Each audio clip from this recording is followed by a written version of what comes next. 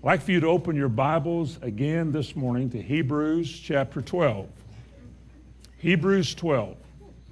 The joy that is set before us, part 2. That's the title of what I'm saying today. A couple of weeks ago, we spoke on the joy that was set before Jesus, talking about the things that Jesus had to face.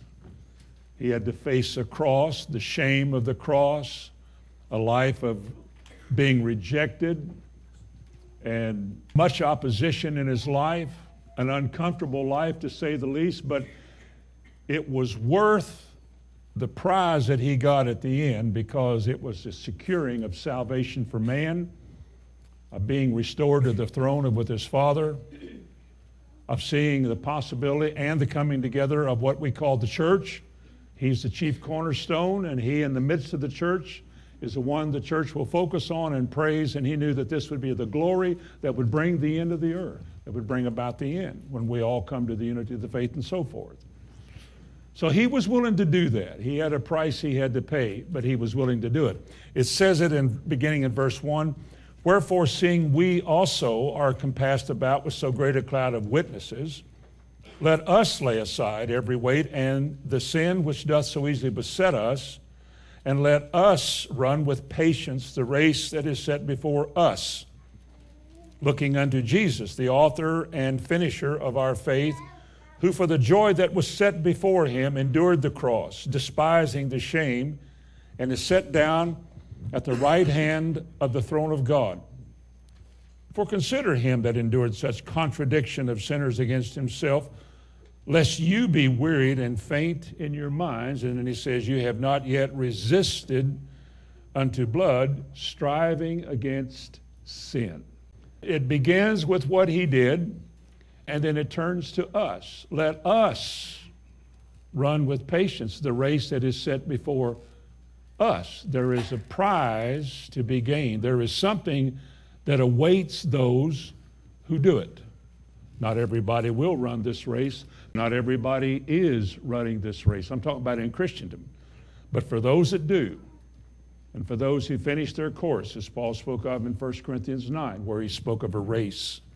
For those who finish their course and who in this life pay the price and don't turn back but press on, there's a wonderful and a great reward that awaits those. Now, how badly people want that depends on how they read this, what God says to them, how cluttered their lives are with business and things in this world, and how much of self they're willing to get out of the way so they can pursue God. It all depends. But the message is clear, that God has something for us, but it's going to cost us to get it. But when you get it, the joy that you will experience is beyond your comprehension right now. I said this the last time. One of the joys set before us is heaven. Remember Luke 10:20, where Jesus said, "Rejoice not that demons are subject unto you, or that you have spiritual power," but he said, "Rejoice that your names are written in heaven." Now, I don't know how many people do that. The very fact that God chose you to salvation and your name is written in a book because he caused you to come to him to repent of your sins and ask to be saved. The angels rejoiced in heaven, and God wrote your name in a book. That means you're secured. I don't know how many people really rejoice about that, because we're given in this age and in this hour, as the Bible predicted, to a lot of complaining and a lot of bickering and fighting and a lot of heady, high-minded, dishonest, untrustworthy people everywhere. But there's going to be somebody's going to rejoice.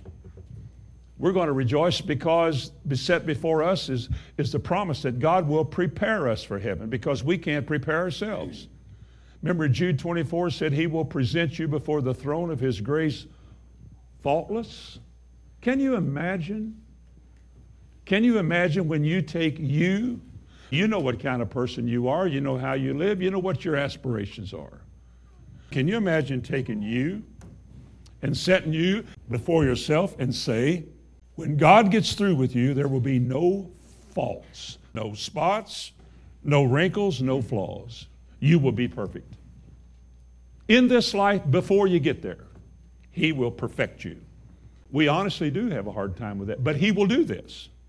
Or else the Bible's misleading us, because He said He will present you without fault. He said in Ephesians 5 that He would sanctify, separate, set apart, and cleanse His church, how? With the washing of water by the Word, that He may present to Himself this glorious church without spot or wrinkle or any such thing in your life. Now again, if that kind of work is being done in all of us, it'll be evident. But if it's not being done, then we're losing.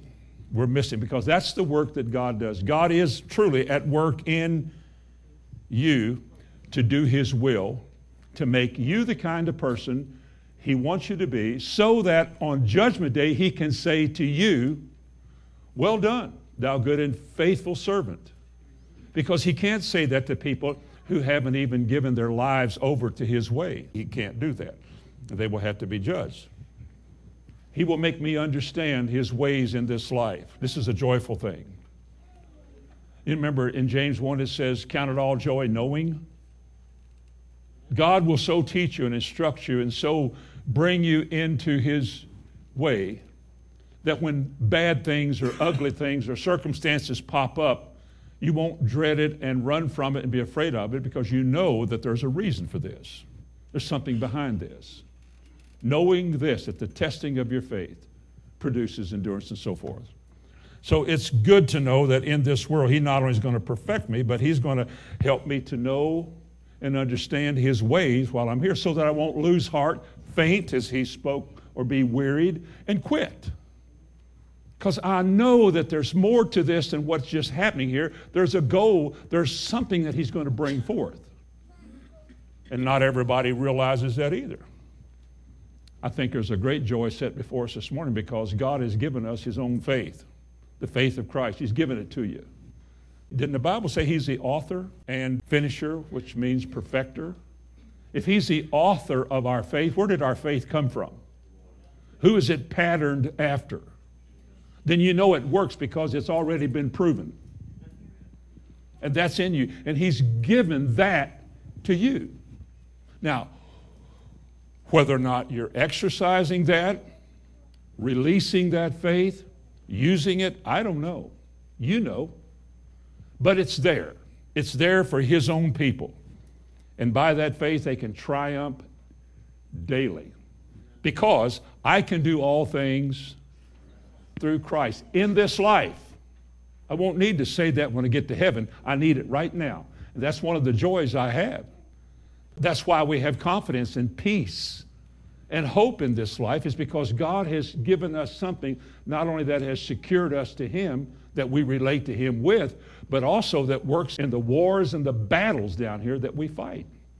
The victory that overcomes the world is even our faith. And you resist the devil steadfast in your faith.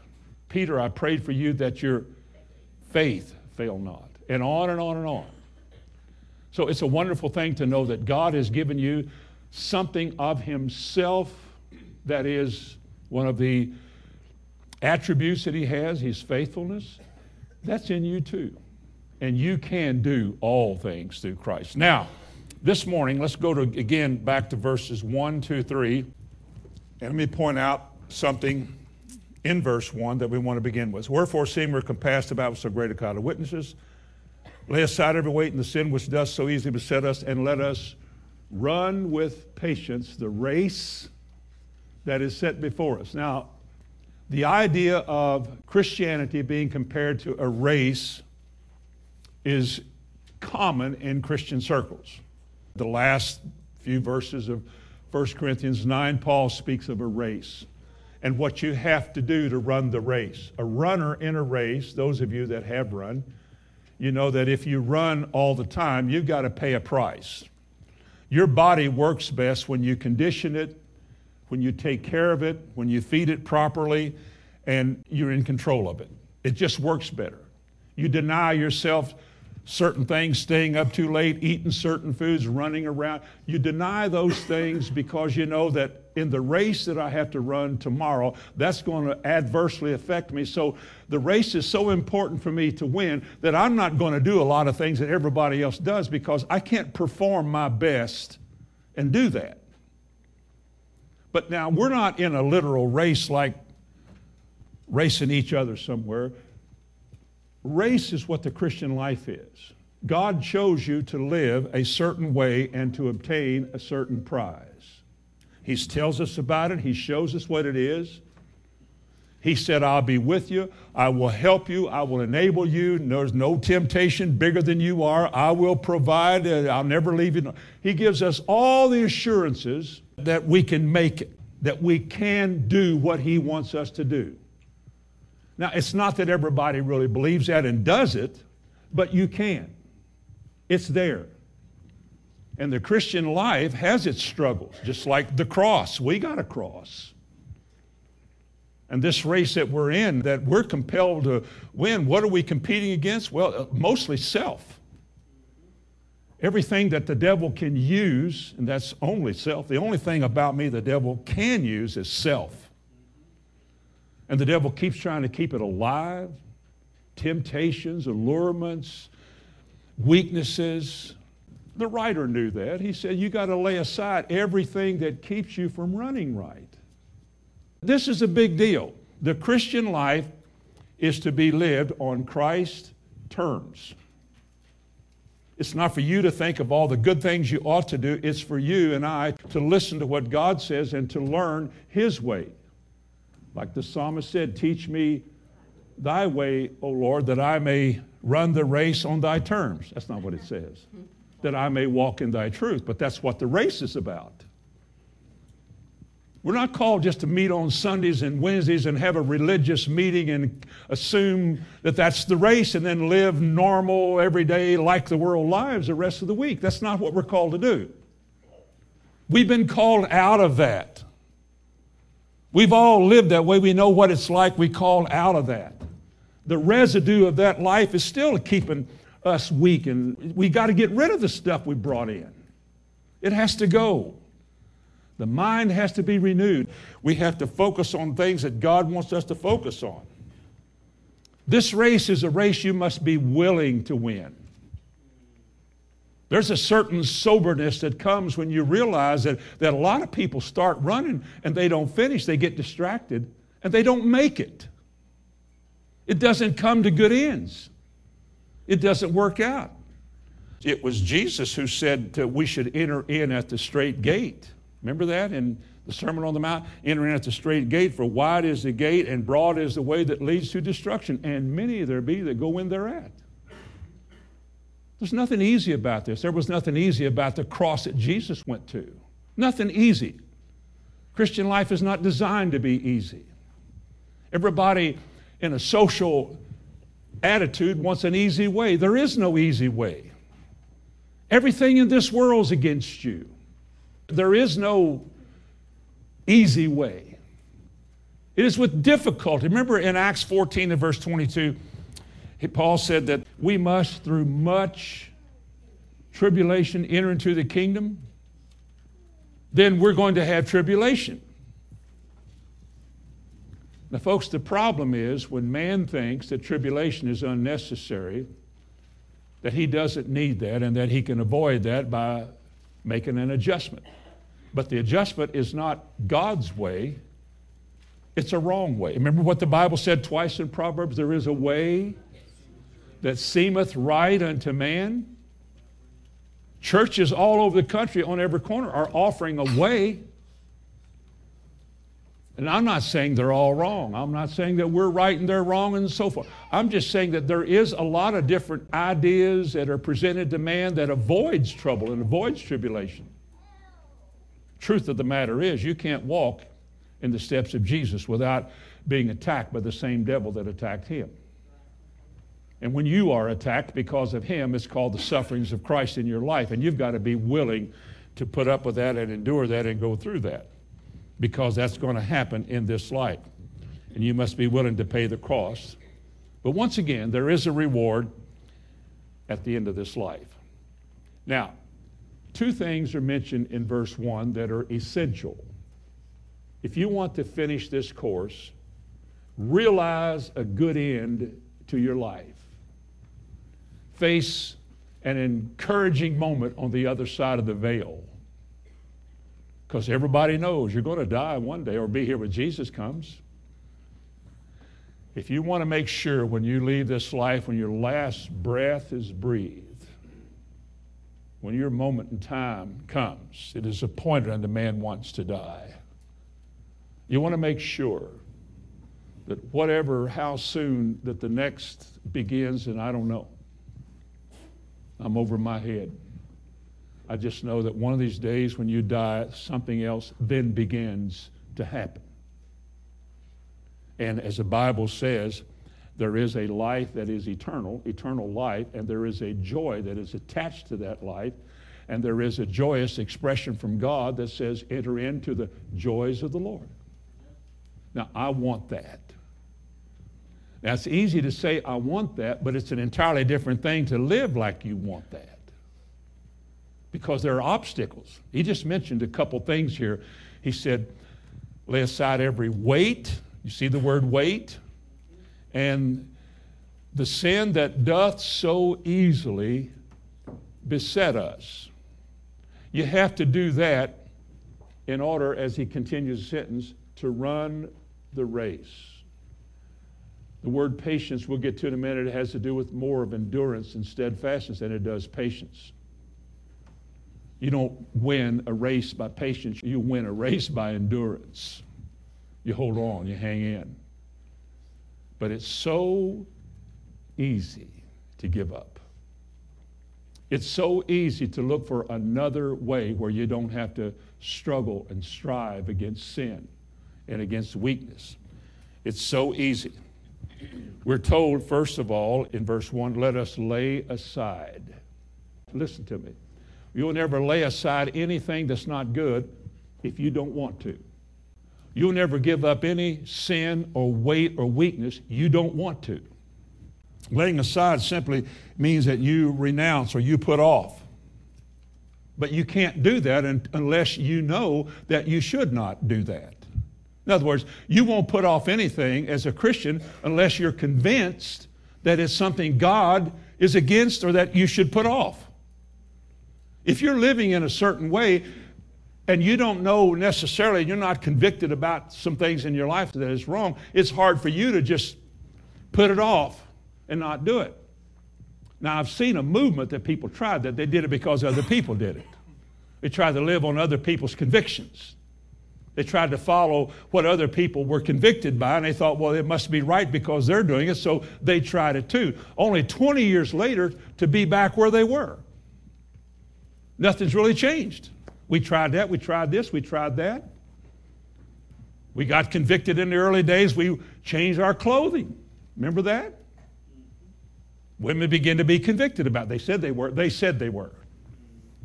And they wore head coverings because they said they were convicted about that. They said they were. I suspect a lot of people did it because they saw prominent people do it, and therefore it must be right, and they did it. Something was wrong because they let go of it. See, a lot of people try to make Christianity into something that's popular or that other people do, and if they do what's popular or what other people do, they'll be all right without having personal convictions. Personal convictions is when God confronts you about things in your life that you should or should not do, whether anybody else is doing it or not. It's what he says to you. Now, when he shows you things in your life that truly are a hindrance to you living this life, then the next thing that the Spirit of God compels you to do is to lay it aside, get rid of it, renounce it, throw it away. Listen to these words in Ephesians 4 and 22, that you lay aside, that you put off concerning the former manner of life, the old man which is corrupt according to the deceitful lust. Wherefore, put away lying, this is verse 25, put away lying and speak every man truth with his neighbor, for we are members one of another. Put off all that old stuff. We used to lie. We used to steal. And God knows we're masters at excuse making. Quit doing that. Just admit that you're wrong. When you and God run into each other, and the Word plainly says this, quit trying to make it to be something else. Self's got to go to the cross and die. God has confronted you and given you an opportunity to grow, to make a wonderful adjustment in your life. But sin has the mastery over a lot of people. Notice here the first thing he said, there's two things here, every weight and the sin. Every weight. What would you think a weight is? Well, in the race picture, you could not imagine a runner going into the weight room before the race starts and picking up two 15-pound dumbbells. Now, you might not, 15 pounds isn't much. Walk a mile with it. Or hold it like this and walk a half a mile. And then we'll come and get you. Okay, you younger ones, no problem. All right. Can you imagine a guy getting ready to run a race, or a girl picking up these weights and walking out there the starting line and getting ready to run? And God says, you can't win carrying that. He didn't say you couldn't start the race and run a certain distance, but you can't win carrying that weight. You got to get rid of them. You got to let go of that stuff. You got to drop it and let go, because you see, the word weight means a hindrance, an impediment, an encumbrance. Something that is against you. Oh, you love it, you like it, you paid a lot for it, or spent a lot of time getting it, whatever the weight happens to be in your life, but it's a preventive. It keeps you from running this race on God's terms. Now you can say, well, at least I'm running. That doesn't matter much. Many start, not everybody finishes. Jesus said you must endure the first mile. You got to endure the whole race. You got to endure to the very end. It's not who starts, it's who finishes. Starting is wonderful because you got to start to finish. But you can't run carrying all these weights. You can't run with a 20-pound backpack on your back because of these things I just can't get rid of. Things we can't get rid of. What are things that people can't get rid of? Things that hinder you. Things that follow you every day and plague you. They suppress you. What are these? What could it be? What about a simple weight of unforgiveness? See, you thought I was going to talk about food habits and stuff like that. Maybe TV or something, it's weights of things that keep. But let's go deeper. What about unforgiveness? Has anybody in this room ever been done wrong? At least once? Have you ever had a moment in your life when somebody did you wrong? Has a husband ever found out his wife cheated on him? Has a wife ever found out that her husband cheated on her? And depending on your mental game or your inward constitution, you either fall apart, you get angry and mad, you either weep or cry or kill. But there's some kind of a devastating, in the spirit world, some kind of pressure that comes upon a person that is designed to destroy it. Unforgiveness will keep you out of heaven. If you cannot forgive anybody anything, neither does God say he would forgive you. Did you know that? Well, let me just point it out. Jesus said, what things soever you desire when you pray, you've heard that a lot, haven't you? Believe that you'll receive them and you shall have them. That's Mark 11:24. Well, Mark 11:25 says, and when you stand praying, forgive. The one thing he points out is the one great reason why prayers are not answered. When you stand praying, forgive. For if you will not forgive others their trespasses, neither will your Father forgive you. It doesn't matter how much you pray then, because it isn't going to work. Remember what Jesus said in what we call the Lord's Prayer. Father which art in heaven, hallowed be thy name. Thy kingdom come, thy will be done on earth as in heaven. And forgive us our trespasses as. What if we don't forgive others? Then we're not forgiven. Oh, but you don't know the depth of the pain that I experienced. I mean, somebody broke in my house, ruined my grandmother's antiques, just trashed the house and tore the place all to pieces, stole my grandpa's gun and my kid's new bicycle, and just, I hope they die and I hope they perish. Well, then that's a lot of unforgiveness. When we tell stories about people who hurt us in the past, you're still in unforgiveness. You've never forgiven. You've never forgiven them. You're still seething with the pain of 40 years ago, 30 years ago, or an hour ago. Because you might have to work through some things, but you can overcome it. Who in here hadn't been wronged? I remember a guy told me once he would never forgive the Red Cross because they didn't give his father's blood whenever he was dying, and the man died. And he said, I can't forgive him. Well, you're going to have to if you want to go to heaven. You want to go to heaven? Well, you got to do that. Your unforgiveness is a weight. It's hanging on you as something that will keep you from running the race. And while you can get over it for that time when it's not an issue, here comes a sermon. Here comes a sermon, and God speaks to you about your unforgiveness. And the whole thing comes back up, and you sit there in opposition to the preacher and the message. You don't understand. You think it's so easy to sit up and so flippantly talk about the pain of my past. I've been hurt, brother. Huh. Isn't it amazing? Jesus never said anything like that. In fact, to the very people that killed him and took his life, he said, Father, forgive them, for they don't know what they're doing.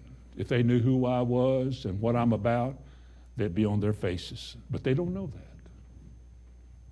There's a lot of bitterness of spirit in a lot of people because of the hurts of their past. A mother, a father, an affair, a teacher in a school, boyfriend, girlfriend breakups. How foolish that is, because people quit coming to church. And I think the only reason you came to church is because I got a boyfriend. And the moment you had a problem with that, I ain't going back to church. If he's going to be there, then the devil has made a fool out of you. You should have listened to what we said about all that boyfriend, girlfriend stuff. Oh, no, I'm above that.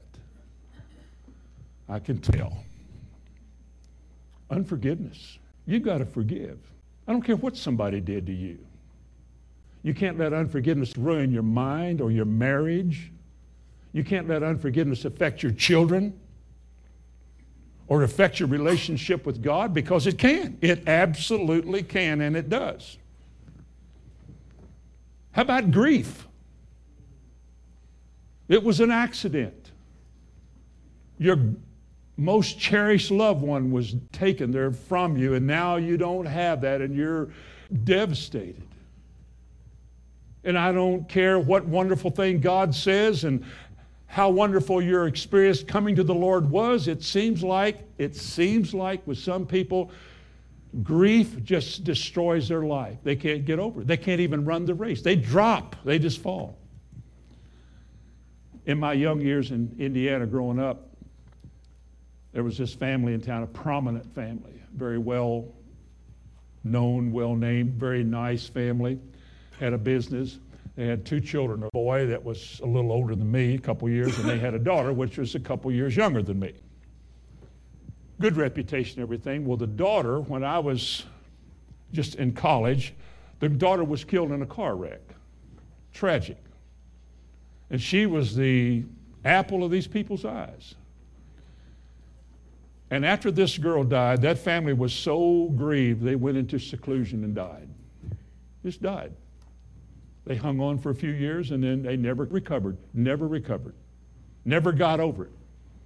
Wouldn't touch her room, the picture in her room, and they just wept before the picture all the time. Never got over it. Now, grief is a difficult thing. Losing a loved one is very hard. Would never make light of that. The Bible tells us there's a time to grieve. But you got a race to be run which is bigger than whatever tragedies ever happened in your life or to you. Whatever has gone on, you have got to overcome that, and you've got to get above that. It is a sickness that took somebody's life. You watch somebody die. And it's just tragic. Tragic. Somebody that seemed to have so much to offer, and what a terrible thing for this person to go, what are we going to do now? And, oh, I can't make it without an oh. And your life goes backwards instead of forwards.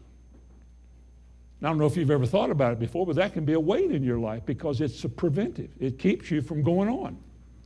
You do well, you have those good days, and you go to church and somebody talks about grief or about somebody died, and the devil brings the whole scenario back in your mind. And there you are sitting in church, and you break down again because you can't stand anything that has to do with death and dying. Nobody can teach you because you break down. You can't get through all of that anymore. And it's a tragic thing. It's a weight. What about the weight of anxiety, stress, worry? What about people who lost a lot of money in the stock market a little while back?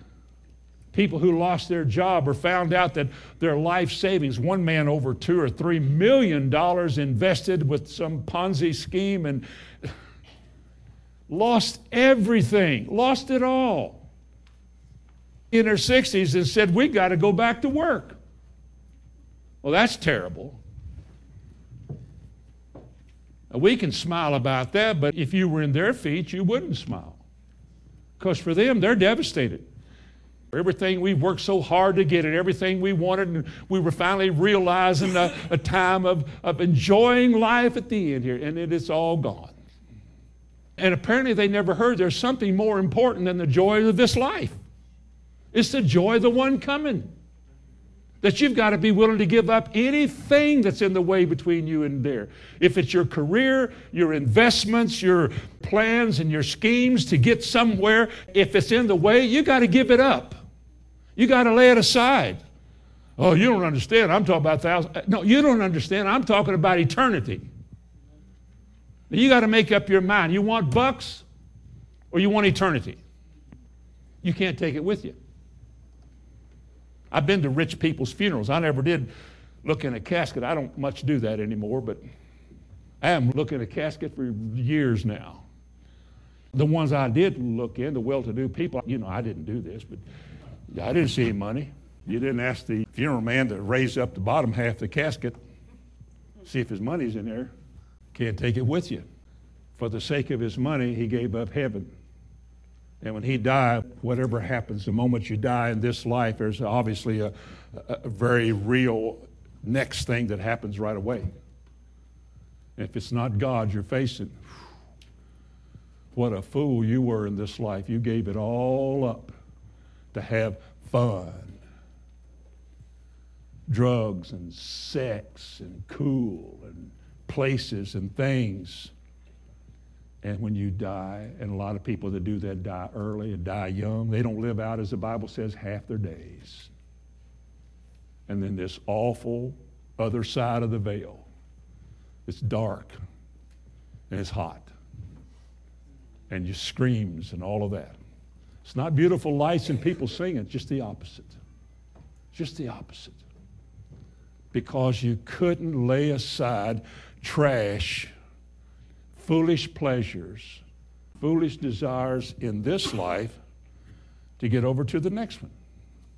Maybe that's what the Bible means when it says every weight, everything that impedes your walk, everything that God says you've got to let go of. Some people can't. They just can't do it. And then secondly, there's a sin that doth so easily beset us. Now, I think the sin that doth so easily beset us is not talking about some particular weak sin in your life. We all have them. Some don't have a certain sin. Some do have a certain sin, but the same sins. But there is a sin. I think there is a specific sin. The article "the" says the sin that doth so easily beset us. What do you suppose it is? Is there one particular fault that all mankind has, that is common to all. Not everybody has a problem with pornography or lust or drinking or stealing or lying or cheating. But there is a sin that really easily besets multitudes of people. We identify the word beset because that doth so easily beset us is one Greek word. It implies entangled, to be woven in. It's like there is something that comes into your life and so entwines itself in your life. In definition of this word, it says to entangle so as to render escape difficult. In other words, you have to really, with effort, work at it to escape this particular sin. This particular sin has such a hold on everybody, on people, that most people cannot escape it. Some do. Some do. There's always some, but not everybody can, because they're entangled in the effect of what a sin does when you are beset, entangled with this particular sin, because he spoke of it that way, the sin that does so easily beset us. Well, what is this sin? It's quitting. It's quitting. Quitting, quitting. It's just letting go, giving in to pressure. Instead of saying yes to God, you say no to God. Besetting sins are the reasons we have so many excuses. We know we're wrong. We don't want to just admit we're wrong, so we make excuses.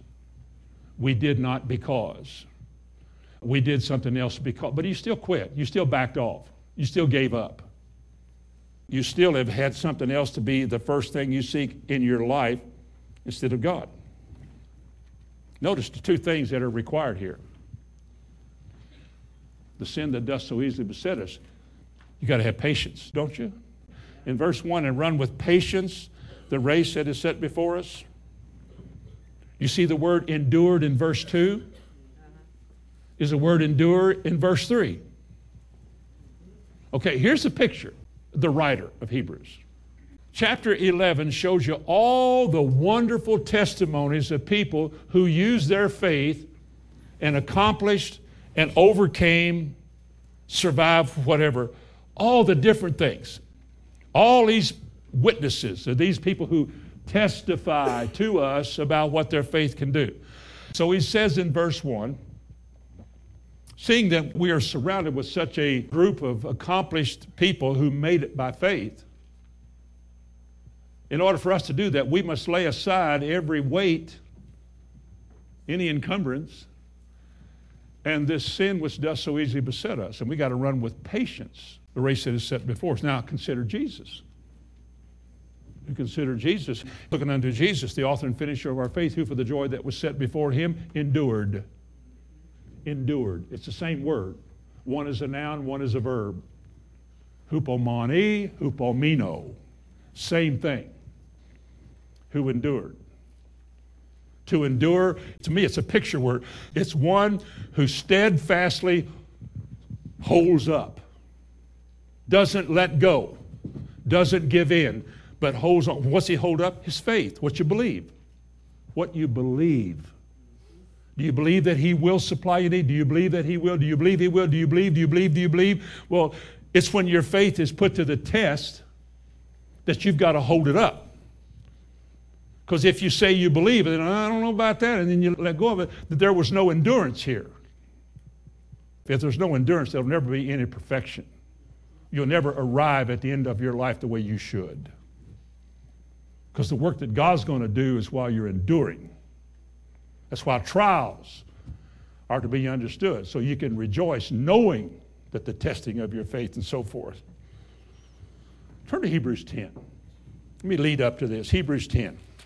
These are sober verses here. They really are. They're not easy verses. They're sobering verses. Verse 35. Cast not away, therefore, your confidence, which hath great recompense of reward. You see that? You will get something you really are glad you got if you don't lose your confidence, which is what faith does. So here's what we're talking about. Verse 36. For you have need of patience. That's our word hupomone, or endurance.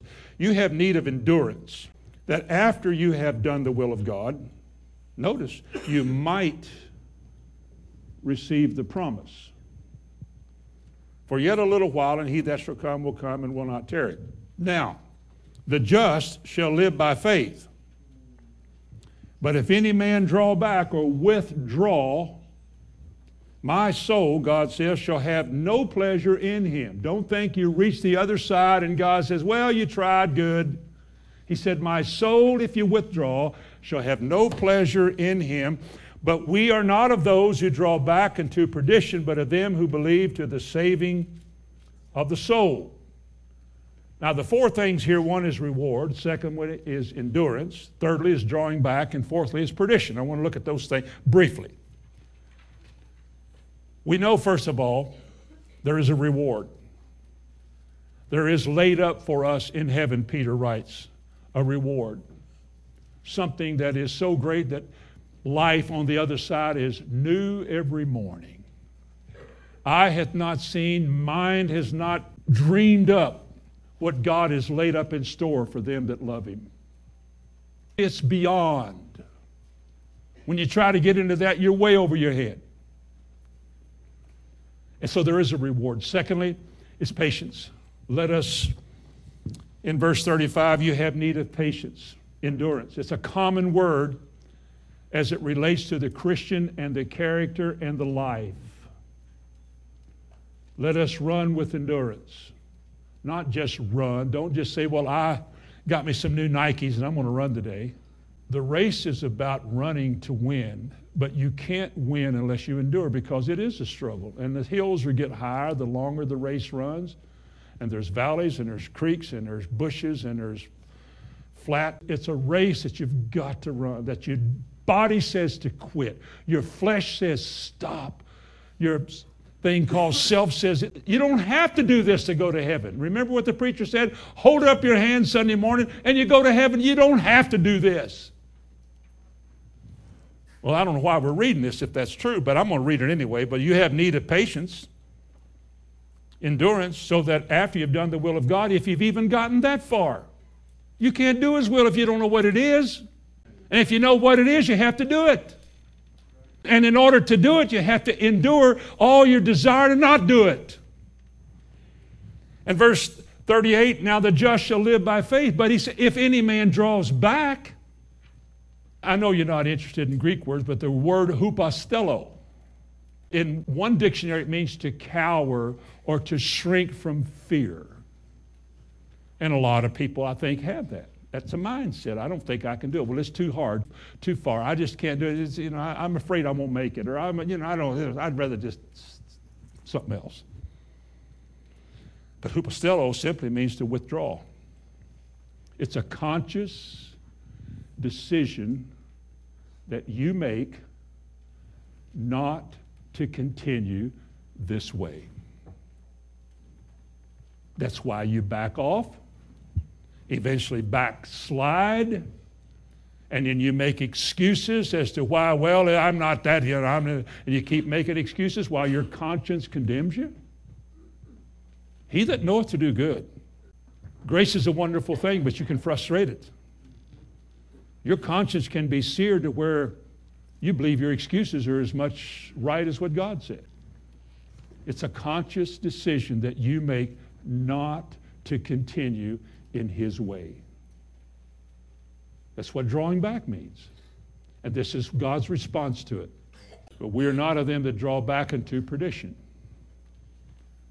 Judas was called the son of perdition.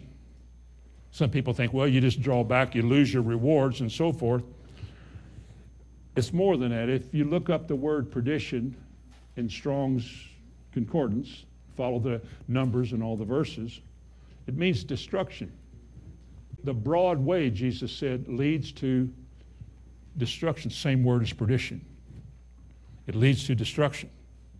It's a terrible thing, folks, for God so graciously to make possible our salvation and reveal how he did that in very graphic terms about the crucifixion of Jesus and the pain and the agony, the suffering and the cost for people who didn't care a thing about God.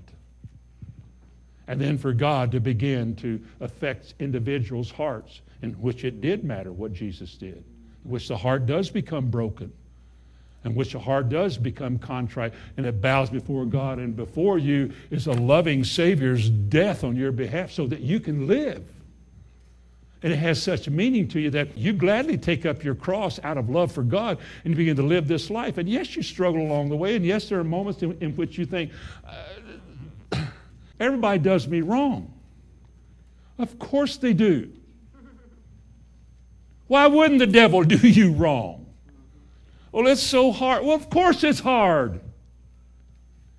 You think God gives you training wheels on this bike? This is a man's walk. It's an adult encounter. It's not for children. It's for those that are growing up. And growing up means grown-up decisions, maturity. And you've got to fight. And you can't fight if you don't hold fast. James 1. Go over to the right. One book. James chapter 1. My brethren, verse 2, count it all too much. Count it all not right. Say, this is not fair. Say that. No. Count it all joy when you encounter divers kinds of trials. Divers means various, different kinds of trials, testings. I'm not talking about judgment here. I'm talking about trials, testings. You're tested because you believe something, the trial of your faith. You're not just saying, well, I'm going through another one today. What are you believing today? Well, I don't know what I'm believing. Well, you're not going through anything yet. But it's when you set yourself to believe God that the devil challenges you. Why wouldn't he challenge you? How does he know what you believe? How would the devil know what you believe? Now, God knows because he knows all things, but how would the devil know? So you're given a challenge. You're given faith, and here comes a challenge. Count it all joy when you fall into divers kinds of shakenings and difficulties and people harassing you and talking about you and calling you evil like they did Jesus. It ain't fair. Well, of course it's not fair. But he said, count it what? Joy? Joy, I just lost everything. Maybe you shouldn't have had it so much the way you got it.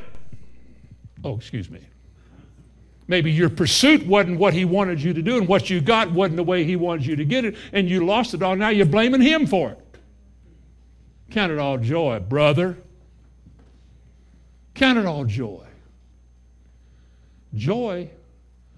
My wife, my husband, my children, my parents, the teacher at school, the preacher.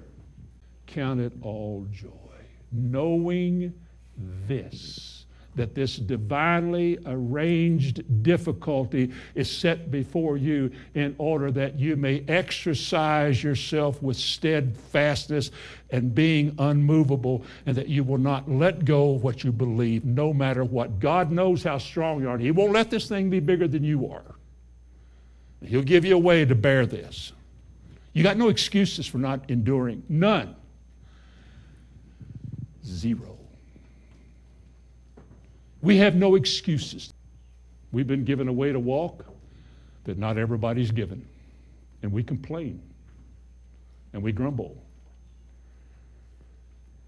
And we just don't want to set ourselves in such a way that I believe God wants me to live this way. I believe I was healed at the cross. Everything in my body points to dying and death and weakness, and it ain't going to work. I'm going to count on God to do this. I remember the night I was dancing in the kitchen with Judy. This fever was just convulsing in my arms, and I'm dancing, singing, "This joy, his joy," because that's what the Bible said. Feelings, my flesh was saying, thou art a fool. Your religion has betrayed you. You're going to lose a child. You're going to jail, and you have messed up your whole life. And I'm saying, this joy is joy. Now, I wouldn't tell that story if it didn't work. It did work. She recovered, drank 2 big glasses of orange juice, and I don't even know if she's ever had a fever since. I just know that there were times that you put to a test and you just think it's not fair, it's not right. But there's some people that this word has just found a bottom. Pow! And at the bottom it takes root and it just gets a hold of a person and they won't let go of it. That's what endurance is. I won't let go of this. Not for you, not for them, not for anything. There is a prize set before me that's worth more than all of you all of that, all of this, and all the stuff. There's something that is worth my very best. I can't give any more than that. But there's something out there that's worth all of that. And man, that's found a way in my heart. Is that found its bottom where you put the roots down? You see, when it happens, you do endure and you do become steadfast. And you do hold on. And you do rejoice. Because what does he wind up saying? Knowing this, the testing of your faith worketh. Worketh what? Endure. Steadfastness. The testing of what you believe is what brings forth, works, steadfastness. And let this steadfastness have its perfect work. In other words, something is going on, isn't it? Is there a perfecting work that is taking place while I am enduring? Yes. God is doing something deep, a work of perfection, of cleansing.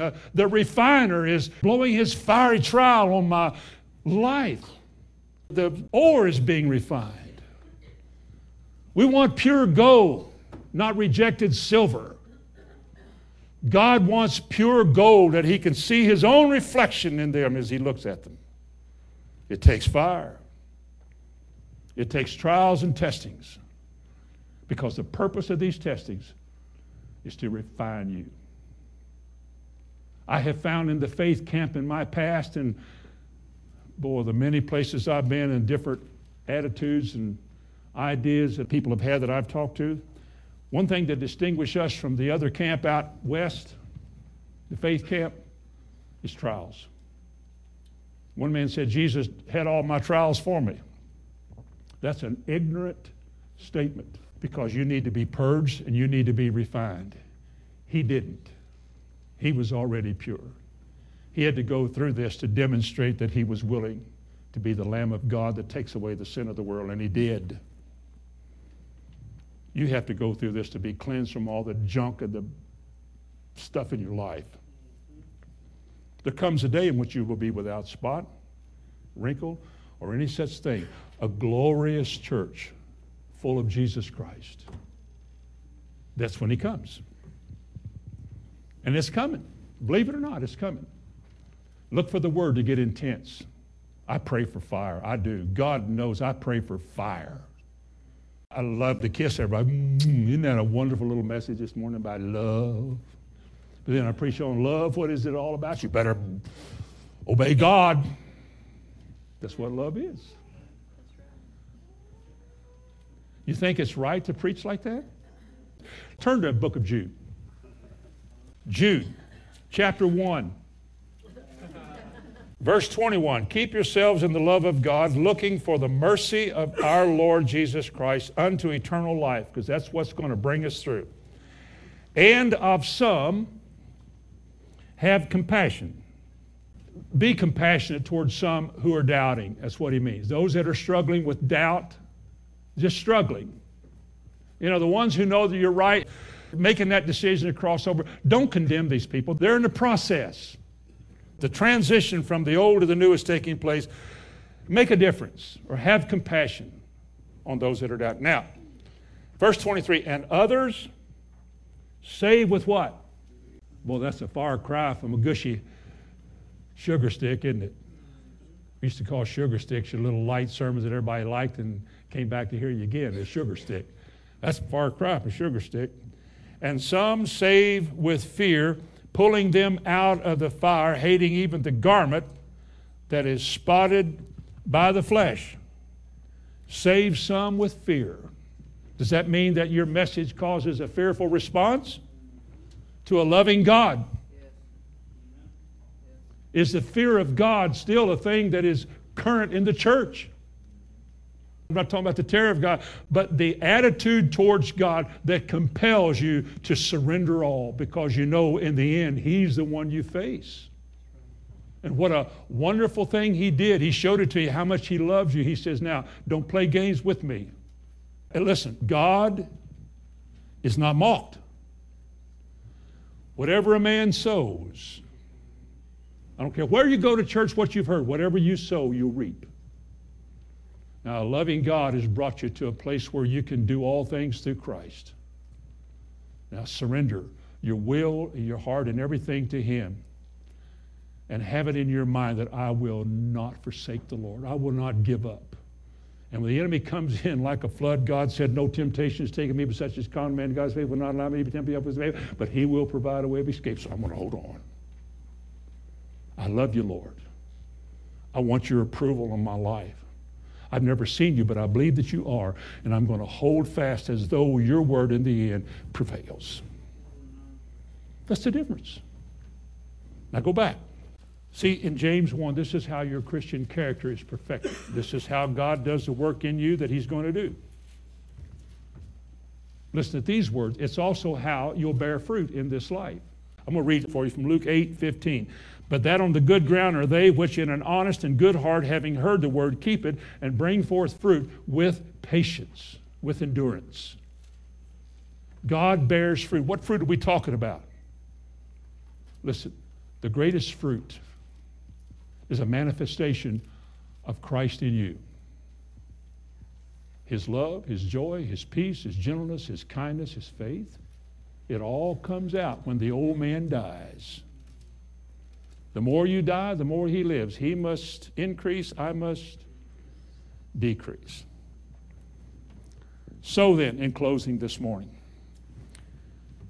the sin which will disqualify us, whoever, and will ruin so many people's lives is the sin of unwillingness to endure or overcome. The sin of an unwillingness to endure or overcome. It means you don't trust God because you're not sure it'll work, you're afraid you're going to die, and so you back off. You withdraw. You cower. You draw back. And so you cannot be what God wants you to be. Listen at these words. Sermon on the Mount again, Matthew 7:13. Enter ye in at the strait gate, for wide is the gate and broad is the way that leads to destruction. And sadly, many there be which go in thereat. Why? Why do so many choose a way that they know is not the right way? It's because that's where they are. Jesus went on to say, because straight is the gate and narrow is the way which leads to life, and few there be that find it. Few. What would be a few in this congregation? Or maybe we're the few of all the many. I don't know. Listen to what Luke said. Luke wrote this. One of the apostles said, then said one unto him, Lord, are there few that be saved? And he said unto them, strive to enter in at the narrow gate. For many, I say unto you, will seek to enter in and will not be able. That is a solemn verse of Scripture from Jesus Christ. Many will seek, not assume, seek. Many will seek to enter in, but will not be able. You know why? Weights, entanglements, besetting sins, that quitting spirit. I can't do it. And they don't make it. They ran for a long time. They just didn't run until the race is over. Finally, go back to Hebrews 12, and I'm going to close. He said in verse 2 and verse 3, looking unto Jesus in verse 2, and consider Him in verse 3. We'll end by saying this. If we're going to find the joy that is set before us, if we're really going to endure the cross, if we're going to make it, we will have to focus on Jesus. Listen to me. You will always in this life reach the end of what you got, and He must take over in order for you to make it. Remember we said the other day, after you have suffered for a while, He, Jesus, in 1 Peter 1, He will perfect, confirm, settle, strengthen, and so forth you. He is the one who will make you strong and steadfast. He tells you to do it. You do what you can, but there's a point at which He has to finish this thing for you. That's why you're going to be without spot, wrinkle, or any such thing, because He's going to finish the work that He started. You're going to make it this morning by the grace, the favor, and the assistance of God. You will make it because of that. But He said in verse 3, consider Him that endured such contradiction of sinners against Himself, lest you be wearied and faint in your mind. Now, one more time, and then we'll close. One more time. Verse 5. This is what a loving Savior does to needy people like us. He corrects us. He teaches us. He disciplines us. We call that in the Bible chastisement. Verse 5, Hebrews 12. And have you forgotten the exhortation which speaketh unto you as unto children? My son, despise not thou the chastening of the Lord, nor faint when thou art rebuked of Him.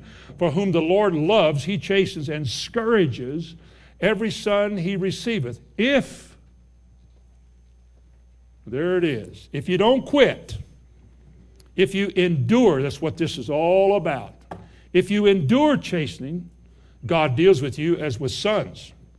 For what son is he of whom this father chasteneth not? But if you be without chastisement, whereof all are partakers, then you are bastards and not sons. And verse 11, now no chastening for the present seems to be joyous, but grievous.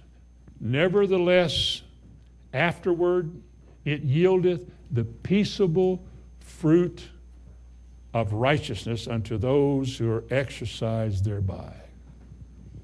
Isn't that good? Chastening seems to be unfair. God has led you to a dry place in your life. Things are happening to you that aren't happening to other people. This doesn't seem to be fair. You're in your race. You're not in their race. You're in your race. The direction you're going to go in your life is not to be patterned by the direction others go. It's God showing you what He wants you to do. And some of the dark things that come in your life, some of the difficulties, the problems, you find yourself angry and you're mad. You get frustrated. You go to church. It ain't fair. Now He's hitting on me, beating on me again. Because God is telling you to listen to me. Shh. Take that stuff you've been saying to the cross. Take it to the cross. If you don't carry a cross, you ain't going to make it. You got to give up all this trash. You got to lay this stuff aside. You got to take God at His word. You hold on to it and don't let go of it. You're not going to go through this forever. It doesn't last the rest of your life. There's going to be an end to this. But for right now, you got to learn something. And when you do, and your eyes are opened, no wonder James says, count it all joy when you fall in the diverse trial. Knowing something, oh, praise God. And then you find this joy comes out. And then there's a peace. Like he said in Romans 15:13, there's joy and peace in believing. Well, of course there is. And the next thing you know, here's a person who always is on the same page all the time. Peace, joy, yeah. Well, they don't have any problems. They have problems every day. They just don't act like it. They act like God is true and the devil's a lie. Amen. Nevertheless, afterward, it yields a peaceable fruit of righteousness. Would you bow your heads with me, please? Heavenly Father, in the name of Jesus, I ask you to confirm your word to your people. These are not my people, they're your people, Lord. I ask you to confirm to their hearts the truth of this word. Unfold unto them the depth and the meaning of this word.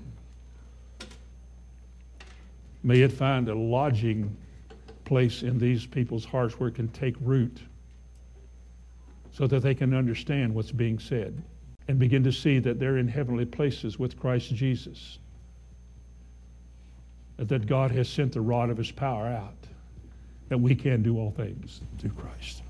I want to thank you, Lord, that the work that you've started, you really will finish. We are grateful, we are thankful this morning that you've chosen us to be a part of that work. And we give you thanks in Jesus' name. Amen and amen. Would you stand to your feet?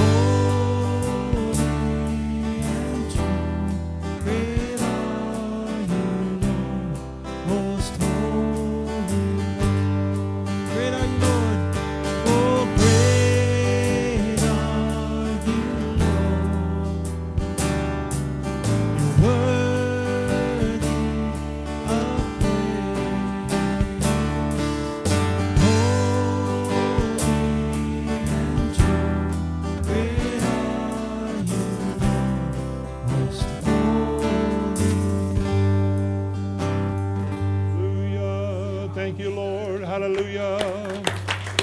Glory to God. Hallelujah. Glory to God. Hallelujah. Praise be to God.